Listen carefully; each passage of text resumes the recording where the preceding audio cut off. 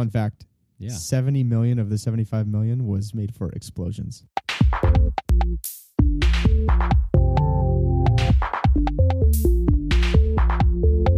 This is Baseball Tangents. I'm Kyle Lewis. And I'm Jeff Hayward.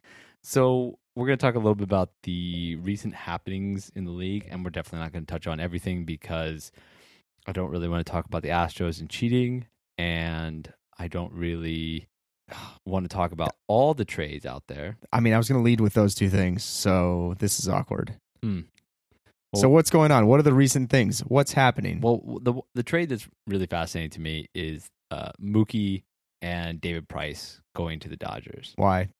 Mookie is in a world where we don't have Trout, who is a once-in-a-lifetime player, not just a once-in-a-generation player. In a world we don't have Trout, Betts is the best player in baseball. Mm-hmm. And I don't think you trade the best player in baseball. I think you find a way to keep him and build around him. Mm-hmm. And like Trout, I think Betts is a really quality individual off the field. And I think that Boston is maybe a sports town that doesn't always have quality individuals off the field and off the court. Mm-hmm. And they could benefit from someone who doesn't bring drama. Makes sense. See Brady, see Belichick, see Gronk, see Kyrie Irving when he was with the Celtics. I think there's some people who are maybe a little more controversial, and Mookie is just well liked. Yeah, I wouldn't bet against him. And we have our first pun penalty of the day. David Price, I still like quite a lot. I really enjoyed him when he was in Toronto, and obviously he was great with the Rays. His time with the Tigers was whatever. And he had his moments with Boston, but he was just injured too often. Really loved seeing him in the 18 World Series, and was just a lot of fun to watch then. So Price is out and Betts is in. Well, they're both now Dodgers. I don't know if that makes them in or out. Oh, I see. My bad. And Verdugo going to Boston. People talk about his makeup issues, his issues off the field. I'm not so high on Verdugo, but he did produce like 2.5, almost 3 WAR. You're saying his makeup issues? What are you talking about? Like the makeup of him as a person. Oh, like Mookie Betts is a solid individual human, and Alex Verdugo may become one, but may have had some issues just like coming into adulthood. But he's like 21, 20. He's super young. And he's interesting, but they don't need more outfielders in LA because they have 27 of them. David Price, interesting. That's kind of the most fascinating trade. Also weird how it shook out that Graterol was going to go to Boston and then didn't, but Kenta Maeda and Graterol still were part of a trade, but just a direct trade between the Dodgers and the Twins. I like Kenta Maeda. I'm not crazy on Graterol. 102 mile an hour, but from what I have heard, his fastball is straight, and if it's 102 miles an hour but straight, that sounds like homers to me. But I could be wrong. Question. I got a question for you. Yep. When are most of the trades happening? Like in the off season? At what point of the off season are things happening? Usually it's a little earlier in the off season, but as we get closer to spring training, teams are seeing what they're missing and moves are happening. This year, the offseason was much more interesting than the year prior, and the moves were throughout the offseason, and we didn't see everything waiting to the last minute like we did last year with Harper and Machado. So are there like sometimes like just a few players that like initiate a bunch of other trades? Yeah, exactly. Is that there's a vacuum somewhere, and then as teams go to fill that, new vacuums are created, and also as free agents sign somewhere, all of a sudden, like the Padres were trying to get Mookie Betts, but when the Padres didn't get Mookie Betts, okay, now they can start looking at other players or moving other pieces around, and they just traded Manuel Margot, who I also liked, who's an outfielder for them, to the Rays for not Familia, Emilio Pagan, who was very good for the Rays last year. And but it's interesting that they dropped an outfielder, and I think they traded Hunter Renfroe, but I'm not sure. We could come back to the Padres and trades, but really the trade that I'm most fascinated by is Mookie and David Price. And the big thing with the Dodgers trading away a bunch of prospects to get Mookie Betts is that Mookie's going to be a free agent after the season. But I really think that the Dodgers have a deal in principle with Mookie to pay him more or less $400 million and to put keep the two best players in baseball in LA. So Trout playing center for Anaheim / LA, and then for Mookie to play center or right. I mean, depends where they move him, and Bellinger and Muncy and all the stinking outfielders they have in Chavez Ravine. Is that it? Chavez Ravine. Yeah. New facelift this year, apparently. Yeah, I've heard that. I need to check it out. Mm-hmm. It is a really lovely space, and I may have said this to you before, but they have beautiful hand painted signage inside Dodger Stadium. Oh yeah, it's really nice, quite classy. Nice. Yeah. Good. Yeah. But I do think that Mookie, there's a $400 million deal out there. If anybody's going to pay it, it's going to be the Dodgers. And what are you saying about like they want to keep the best ball players in LA? Like who's they? You think that there's like some Andrew Friedman, the GM, or can't remember if he's the GM or if he's the president of baseball ops, but the man in charge for the Dodgers. But I think you think that Angels and the Dodgers are colluding a little bit and saying, "Hey, let's keep some people here." No, I mean Trout's not leaving. I'm speaking from like a third person omniscient state, which is that like the idea that both Dodgers teams want to field really high end products, and they have found a way to acquire the two best players in baseball, and that Trout has signed a forever extension, and that Betts, I think, is someone that the Dodgers are going to want to try to hold on to, and the Dodgers don't need the goodwill of Betts. I think there are other teams that could benefit more from like the goodwill and the good nature and the good spirit that Betts has. But on the other side of the coin, Dodgers, it doesn't hurt the Dodgers to have like a genuinely nice guy to be the face of the franchise. Yeah, it makes sense. Especially with Kershaw kind of on the decline of his career. Mm-hmm. Yeah. That's what's up. What else is going on? Other interesting things, MLB put out a press release about new rules, and there's a couple that I want to highlight. Big one, 3 batter minimum. Mm-hmm. So relievers now there's a song about this, though. You know that? 3 batter minimum? No. New rules? Dua Lipa. I got no rules, I got them. Oh, yeah? Yeah. Okay. Is it a good song? Hell yeah, it's a good song. All right. Anyway, continue.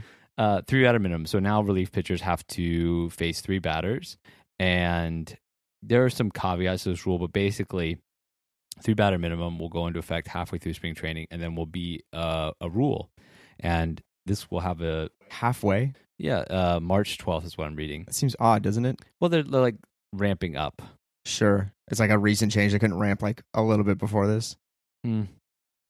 Yeah, fair enough. Know. Okay.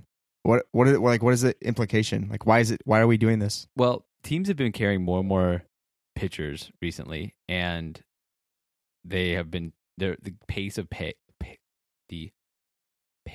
play has been slowing down dramatically over the last 10 years in baseball. And as batters get better, managers are turning to a new pitcher for every at bat, or quite often towards the end of the game, to try to keep batters on their toes. And so teams are carrying 14 and 15 pitchers, and they're trying to do things to really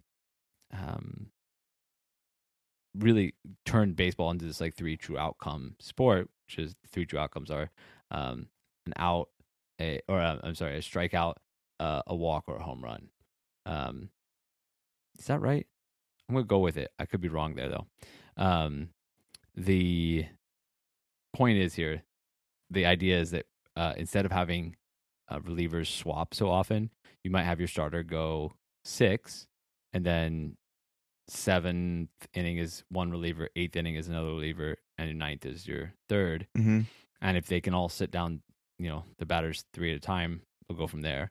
Now, the other piece is that I believe that if there's an inning change, that is another delineation. So you can bring a new pitcher in to warm up in between innings, and then you have him pitch, if that makes sense. I don't think he has to hit 3 batters there. Now, the other thing, of course, is about injuries. But if I guess umps can say, "Oh yes, he is injured," we can bring in another pitcher. But now there's new rules about the injured list, and players have 10 days, but pitchers will now be on a 15-day IL. So you're disincentivized from saying a pitcher's injured, because you're going to lose him probably lose him for 15 days, if that makes sense. But when was this? What was happening before that prompted this rule? Which one? The 3 batterman? The 15-day. The Dodgers were, many other teams, but the Dodgers were doing this for the most part, which was that they were giving their starters a little bit more rest by putting them on a 10-day DL, and then bringing up other relievers or other starters from the minor leagues, and then you could work the timing just so that someone like Ryu or Kershaw could pitch 110, 120 pitches, and then go on the 10-day IL, only miss one start, and come back for their next start. And that's not really what the intention of this is. But the Dodgers are a creative team, and they're going to try to do things that are maybe within the rules, but within the letter of the rule, but against the spirit of the rule. It's just odd. Like it's 10 days. Oh, 10 days is missing a start essentially, and then you're like bringing somebody else up. Yeah, if you assume that you like a starting pitcher pitches every 5 days, right. But because of off days, and if you time things right, you might move a special starter up a day, and then that would give him the chance to get back on a regular rotation with only missing one start. But like, if you're going to play somebody who's like a garbage team, right? Like if you're going to play the Marlins or the Royals, or poor Marlins and Royals just getting dumped on by Kyle Lewis right now. I mean, a team that's not very competitive, you might say we'll rest Kershaw or rest Ryu, or Ryu is now with Toronto, but sure, you'll rest our star pitcher, because we need those 7 innings or those 100 pitches later in the season. We don't need them now. There's like a finite number of pitches for a whole season. It's just interesting, like the window that a team has, or that a pitcher has. The pitcher has, right? And so certainly, and so there's a finite number of pitches for the whole season. But it's like, is it that big a difference to rest for an additional 4 day or 5 days, whatever?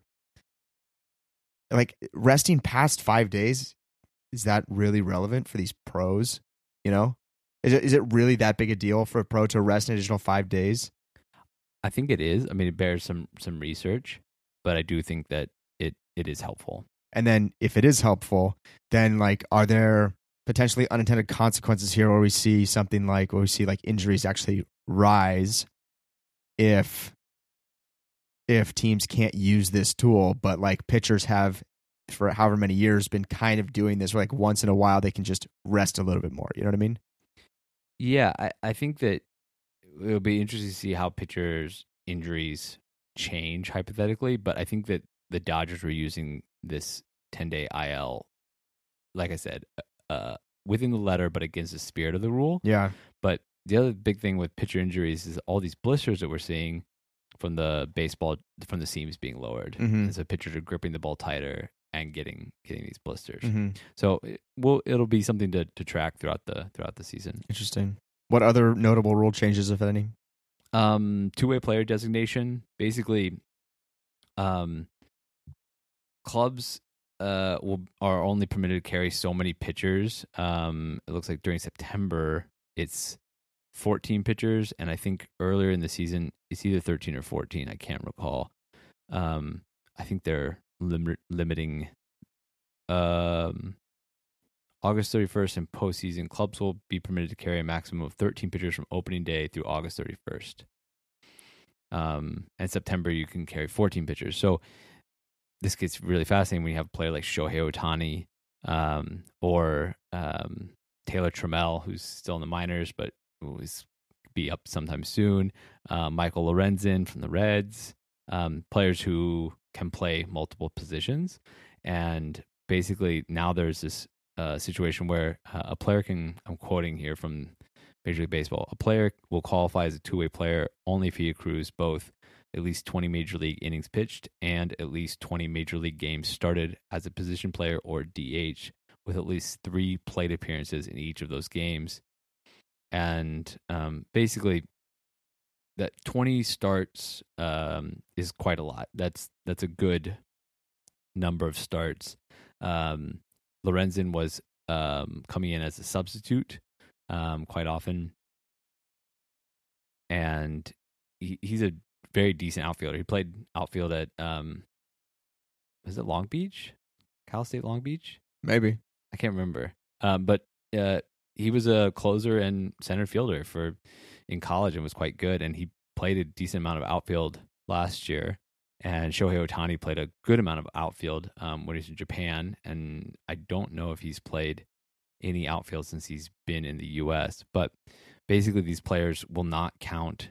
If they start enough games in the field, they won't count against the pitcher total, which means that you can kind of get a twofer without having to pay a penalty for it.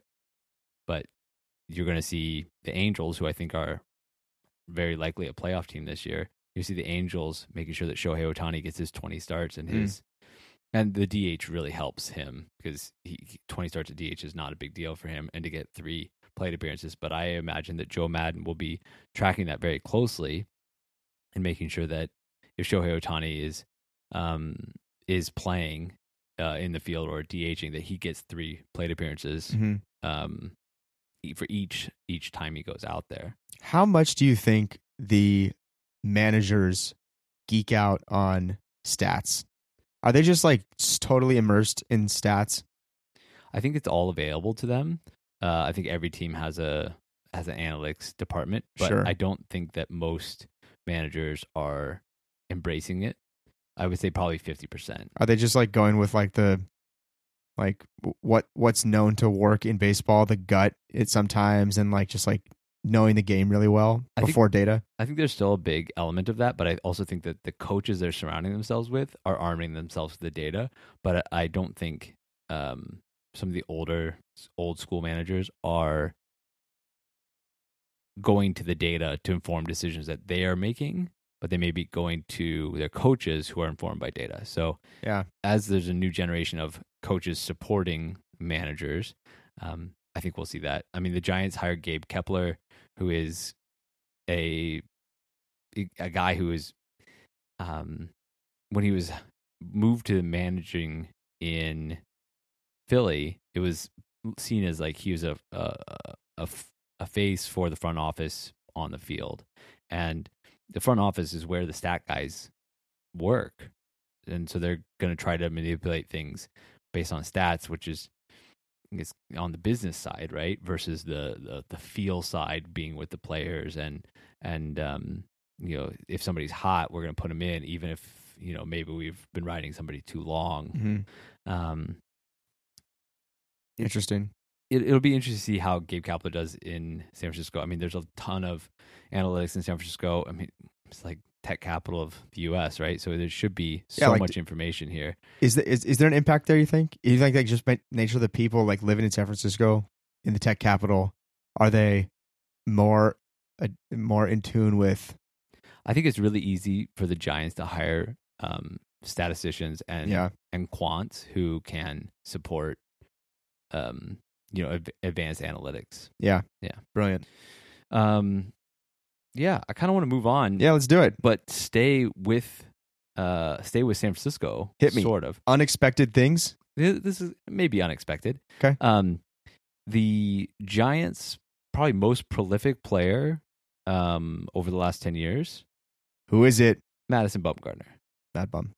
And I think if you follow baseball, especially postseason baseball in 10, 12, or 14, you saw the stats about how Madison Bumgarner is arguably the best pitcher in the World Series of all time. He's just incredible. And he was looking for, Madison Bumgarner was looking for a reasonable sized deal. He's 31.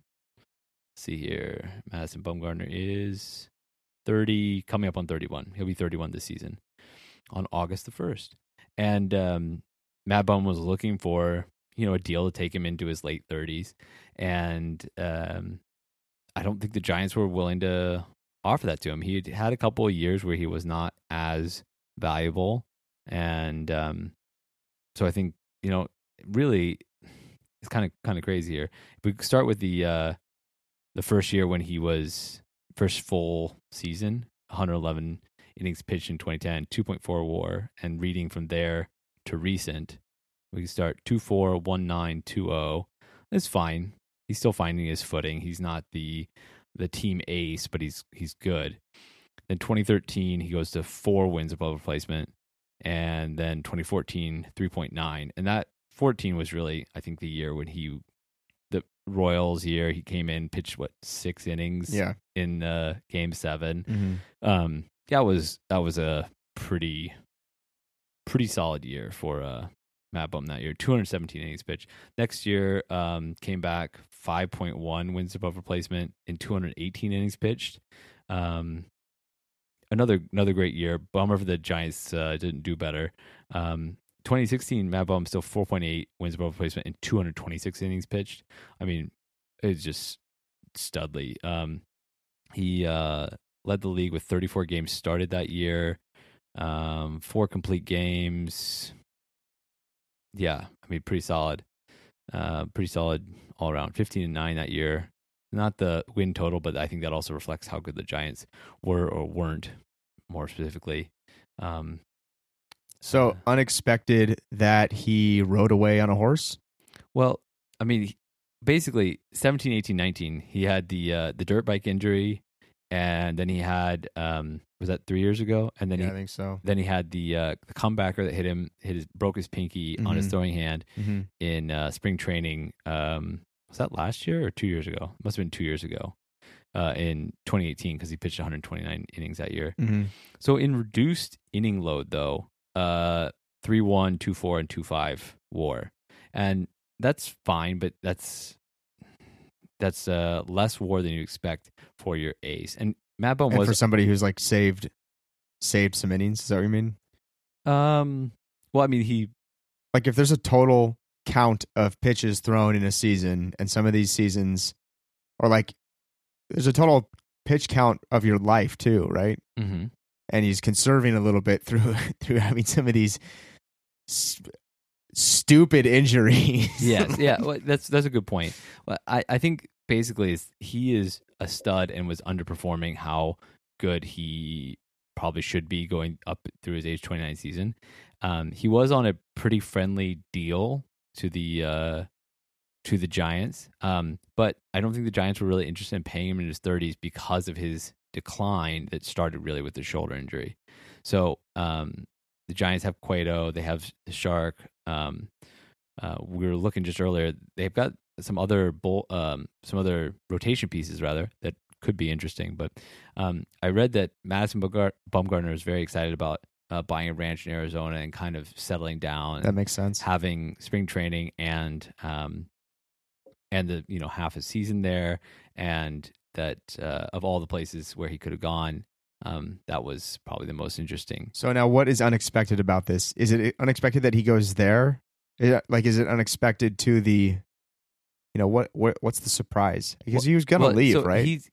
I think that there's some part of me that wants, just like how, Trout is like, he's part of the Angels and he'll always be an Angel. It's like Mad Bum always being a Giant. It's like Matt Cain, right? Sure. Matt Cain didn't go anywhere else. Matt Cain has a ton of goodwill from the Giants. I would not be surprised to see him in and about the Giants organization over the next 10 years. Right. Mad Bum could have probably stayed with the Giants on a smaller deal and been part of like the Giants lore forever. But I think Right. he really wanted to be part of a winning team, which is really questionable Ouch. whether the Giants are going to be a Ouch. winning team this year. Hurts. You also can't park your horse in a condominium in the skyline of San Francisco. I mean, Oh, well, I mean, with enough money, you probably could. yeah, that's But, true. That's true. 585. Can we get some hay over here? Where do you need that hay? Parking lot 649. Oh wait, yeah, I don't know. Parking space. You know what I mean? 585. It's a fair deal. It's much smarter deal, I think, for Mike Hazen and the Diamondbacks to give this money out versus the Greinke money. And just doing a little bit of pitcher comparison, I was looking at Madison Bumgarner, Zach Greinke, and Patrick Corbin. Patrick Corbin and Zach Greinke, both pitching for the Diamondbacks recently. Greinke, of course, being traded to the Astros last year, and Corbin leaving in free agency to go to Washington, where he pitched the end of the World Series. He got I don't know if he got the World Series win, but he was fundamental to the Nationals getting the World Series. So comparing Madison Bumgarner, Zach Greinke, and Patrick Corbin from 2012 to 2019, because that's when Corbin came to the league. Winning percentage, Mad Bum 576, Patrick Corbin 534, Greinke 721. 721 is pretty impressive. I should look up other pitchers in that time frame. ERAs in that time frame: Greinke 298, Mad Bum 314, and Patrick Corbin 380. All very good pitchers. Hypothetically, Madison Bumgarner is going to take Greinke's spot as the ace of the Diamondbacks rotation. We'll see how he fills in there. But one other piece I wanted to call out, just comparing these three loosely arbitrary pitchers who have pitched for Arizona recently. Madison Bumgarner from 2012 to 2019. He has pitched in 12 postseason games, started 11 of them, and finished one, which of course is the 2014 World Series. And he's just been incredible. His ERA in the postseason 2.09 is otherworldly. Greinke, who has pitched in 13 games in the postseason in that same time frame, has an ERA of 3.7. Greinke is probably paid 4x roughly what Mad Bum is paid. So it's kind of interesting to see postseason value there. And Patrick Corbin only has 8 games where he's pitched in the postseason, and the Nationals used him and Davey Roberts. Yeah, I think that's the National manager. Davey Roberts used Patrick Corbin as a long swing man and reliever, and kind of this Andrew Miller type, do everything for us and save us from all the bad situations. So played in 8 games through the postseason, but only started 3 of them with an ERA of 5.79. So Corbin was actually quite good this last year, but in the postseason, a little suspect. Corbin also put up twice the WAR of Mad Bum this past year, a little more than twice the WAR, actually 5.4 WAR. And let's see here.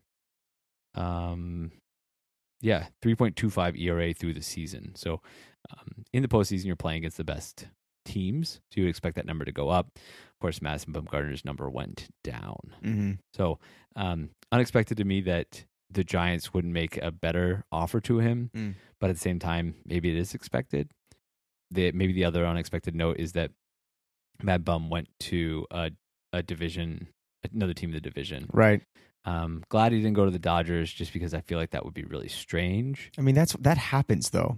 Yeah, Brian Wilson did it, but yeah, it definitely happens. Also, I noted that Stephen Vogt turned down more guaranteed money from the Giants to go play for Arizona because Arizona offered him a second-year vesting option if he plays enough. And I like Stephen Vogt. He's a very likable backup catcher, and I like that the league has a place for a guy like that. A guy like what? Oh my God, I didn't warm up my voice. A guy like what? Let's see here. Stephen P.H. Vogt. I mean, you were like, I like. What did you say? I like that. There's a team that has a place for a guy like Stephen Vogt. What does that mean? Stephen Vogt doesn't play. He doesn't play that much. Like he played in 99 games this year. Year before, 18 he did not play. 17 he I think he might have been injured in 18. In 17 he played in total 99 games. He was a starter for Oakland 15-16. But he's just not had that many like career plate appearances in 7 seasons. He has 2,100 plate appearances. It's not that many, considering like some starters high up in the batting order can get up to closer to 500 or north of 500 even. I mean, just for fun, let's take a look at Mookie Betts. There it is. Just for fun. Let's take a look. Mookie Betts in 6 years has 3,200 plate appearances. And that's his first season. He only played 52 games. So you can see how, Mookie Betts last year had 597 plate appearances. So just trying to do a little comparison there. Of course, Vogt's probably going to be batting at the back of the order quite often. But he's a fun guy. I think he's pretty good. Interesting here, Stephen Vogt was drafted out of college. He went to Azusa Pacific. No way. A little school I had not heard of until very recently. Azusa Pacific. You don't say. Let's see. Are there any other Major League Baseball players from Azusa Pacific? Can you tell? Do you have that power? Let's see. Sometimes you got to pivot, man. Pivot that table. Azusa Pacific. What do you suppose Azusa Pacific's fight song is? Don't know. It could be like a ballad. I can't even tell.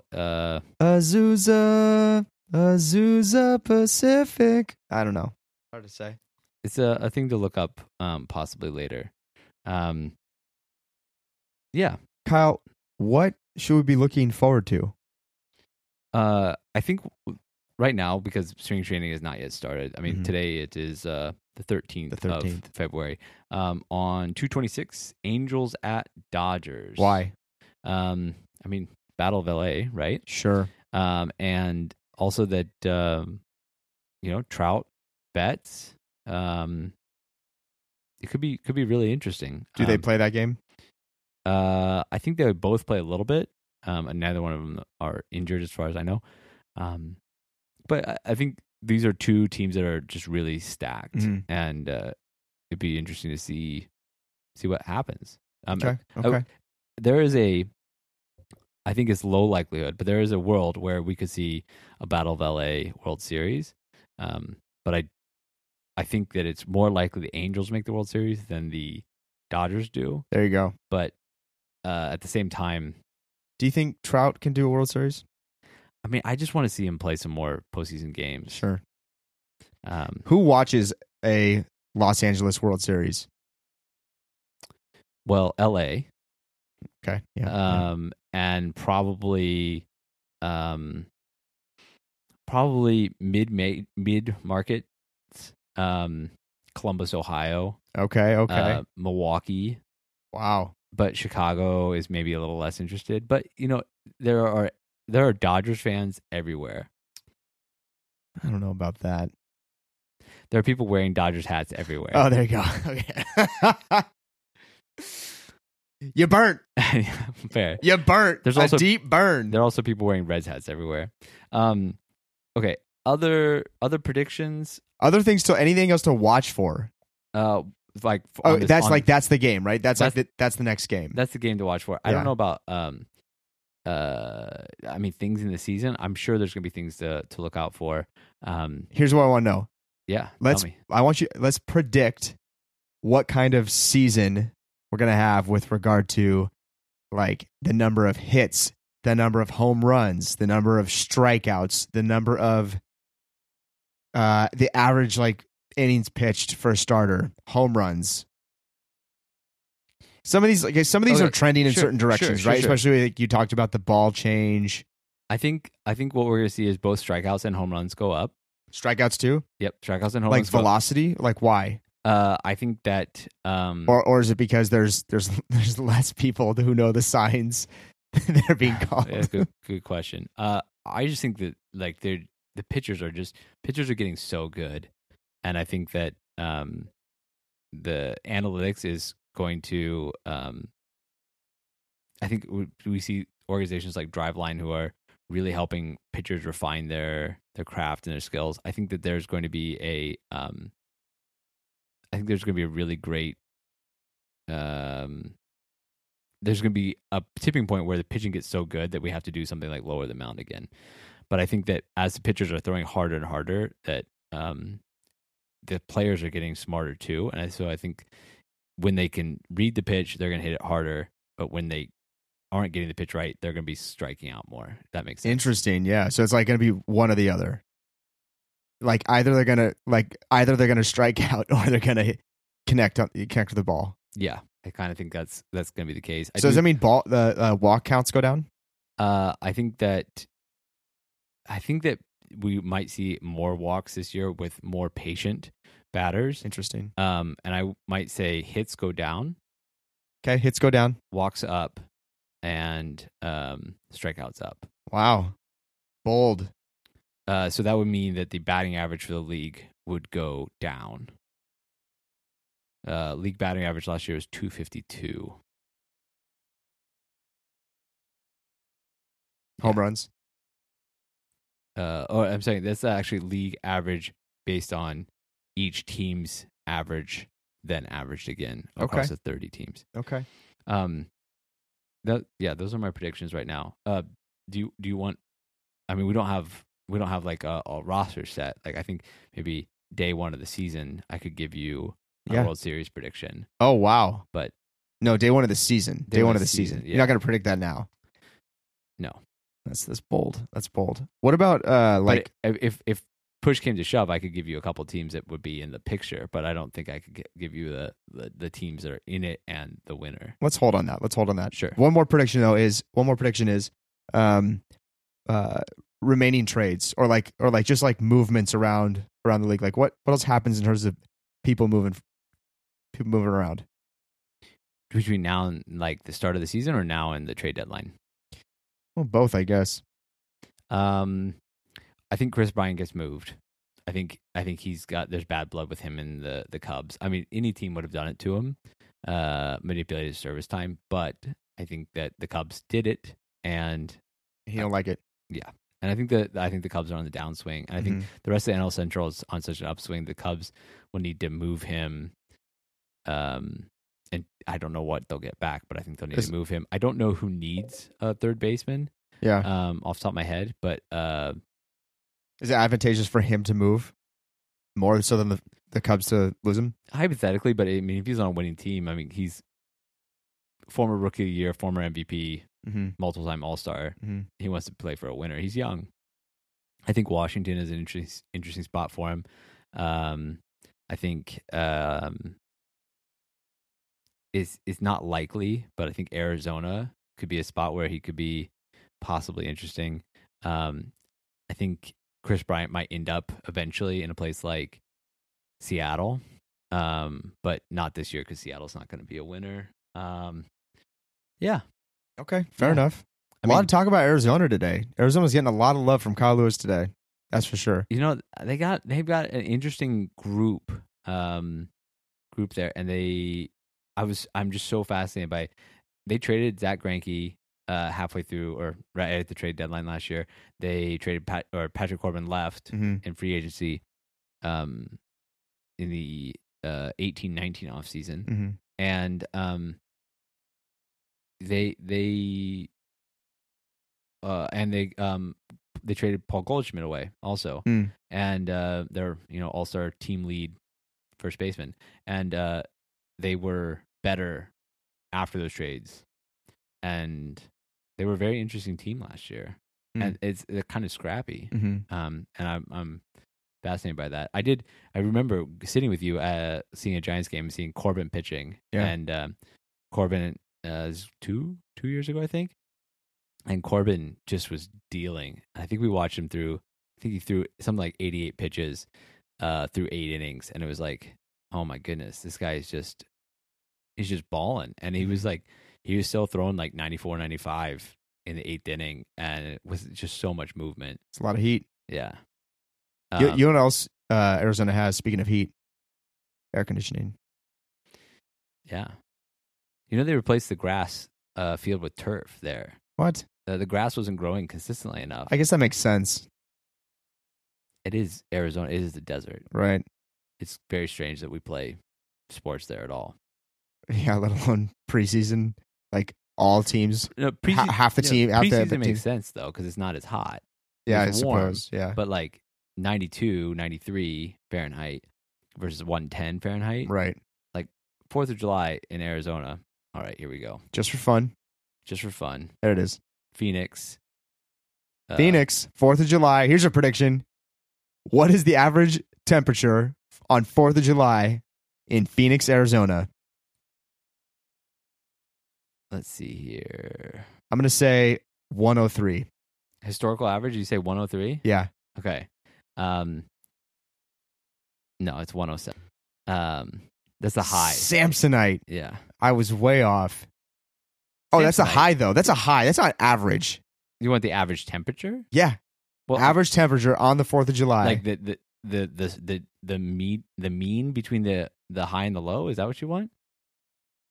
yeah. The Do I? The I don't historical know. average high is 107. The historical average high. Okay. All right. historical that's fine. average low is 82. Okay. All right. Yeah. No, that's not what I meant then. Yeah. I figured. I don't know what I figured. Historical average high is 107, which means that there are days when it's way higher than that, right? Certainly. All right. We're going to do Columbus, Ohio. Let's do Cincinnati. Cincy, we gotta work Cincinnati in at some point today. You know, So Cincinnati, we're giving the Reds zero love today. you know, the Reds had actually a quite active offseason, and we will probably address that in a future episode. Okay. 4th of July, historical average in Cincinnati, Ohio. You want to take a guess? 91, 86 degrees, actually. 86, quite lovely. Yeah. Quite lovely. 86 is a pretty good temperature. It's pretty good, yeah. Yeah. Wait. 83 is like, I think ideal. Like maybe 82 is an ideal temperature. You know what I mean? Like just for being outside. 78. 78? That's cold. Mm. I grew Burr. up in Ohio. You grew up Burr. in California.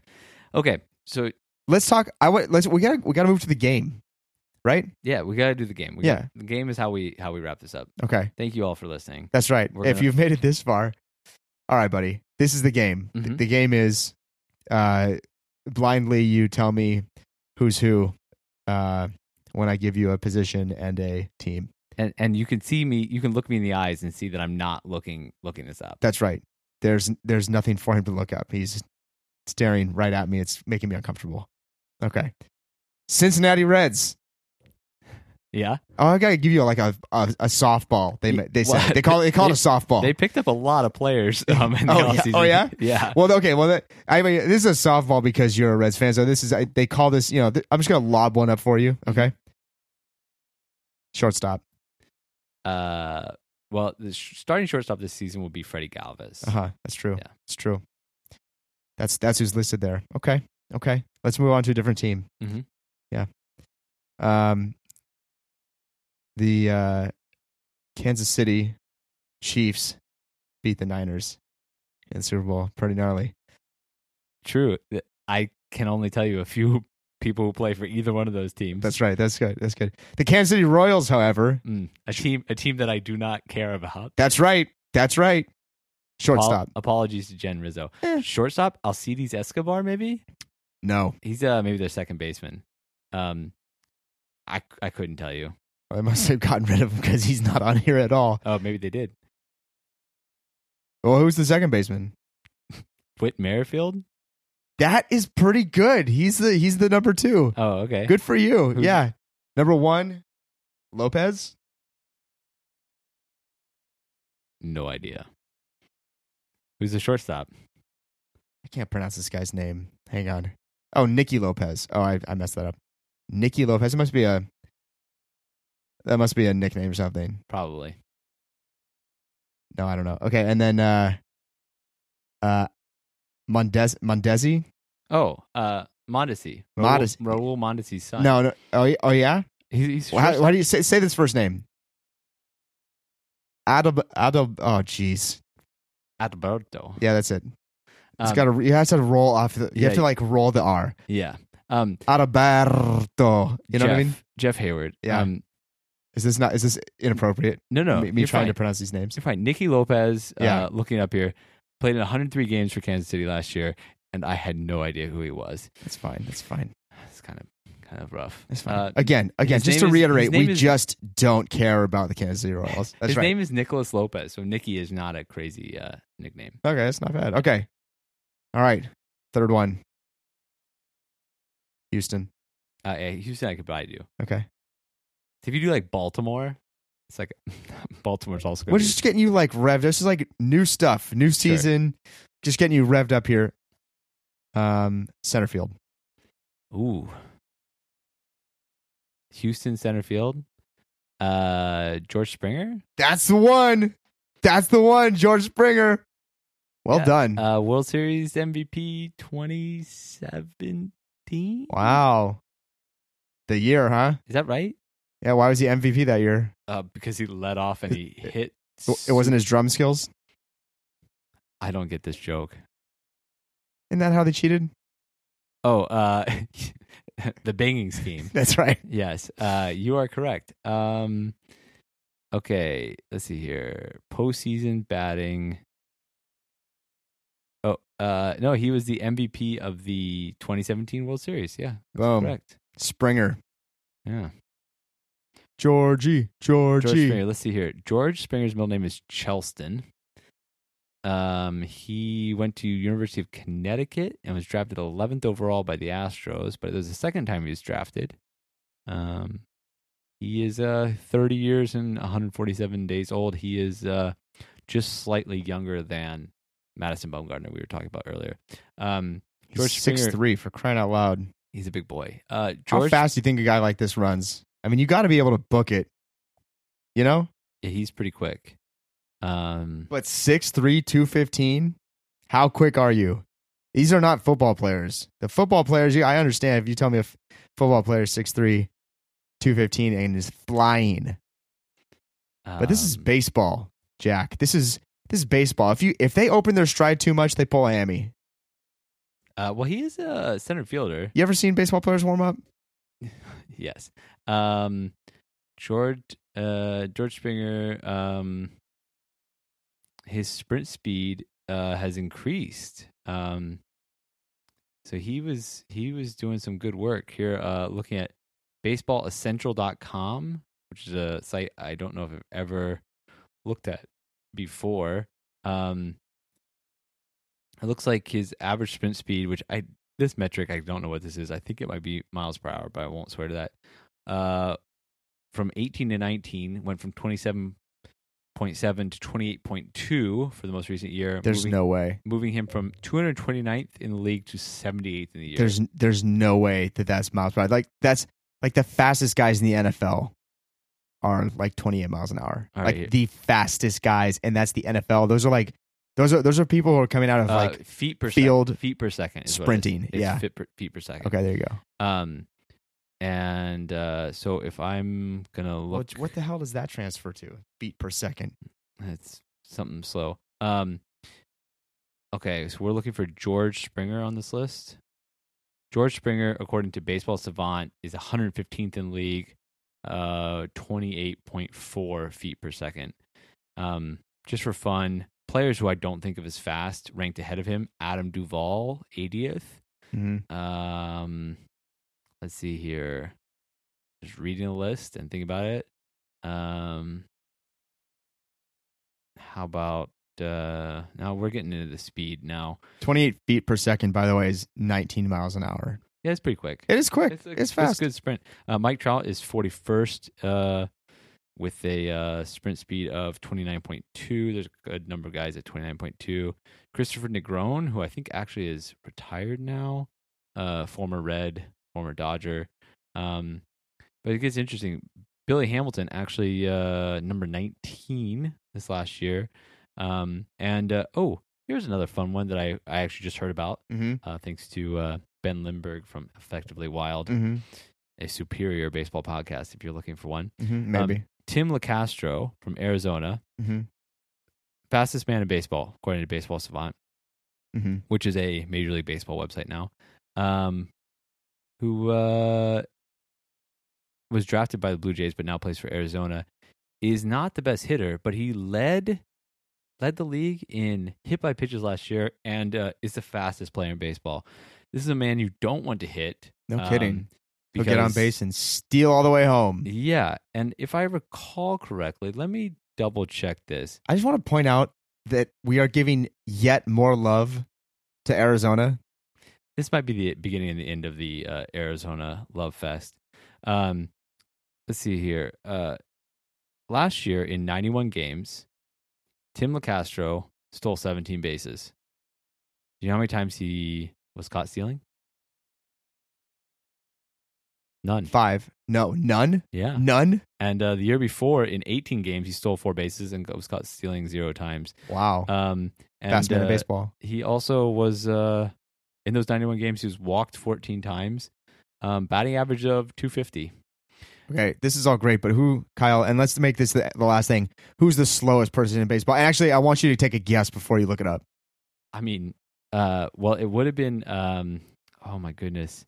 Who is the guy? Hunter Pence. No, Hunter Pence is pretty quick, actually. Is he? Yeah. Sure as hell don't look like it. Yeah.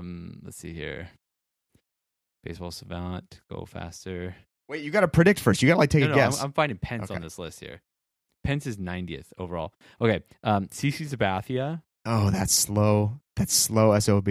Big pitcher. Big boy. Big pitcher. Beyond that, I mean, do you want a position player? Sure, yeah. Let's do a non-pitcher. Can you? Let's do somebody who should be fast.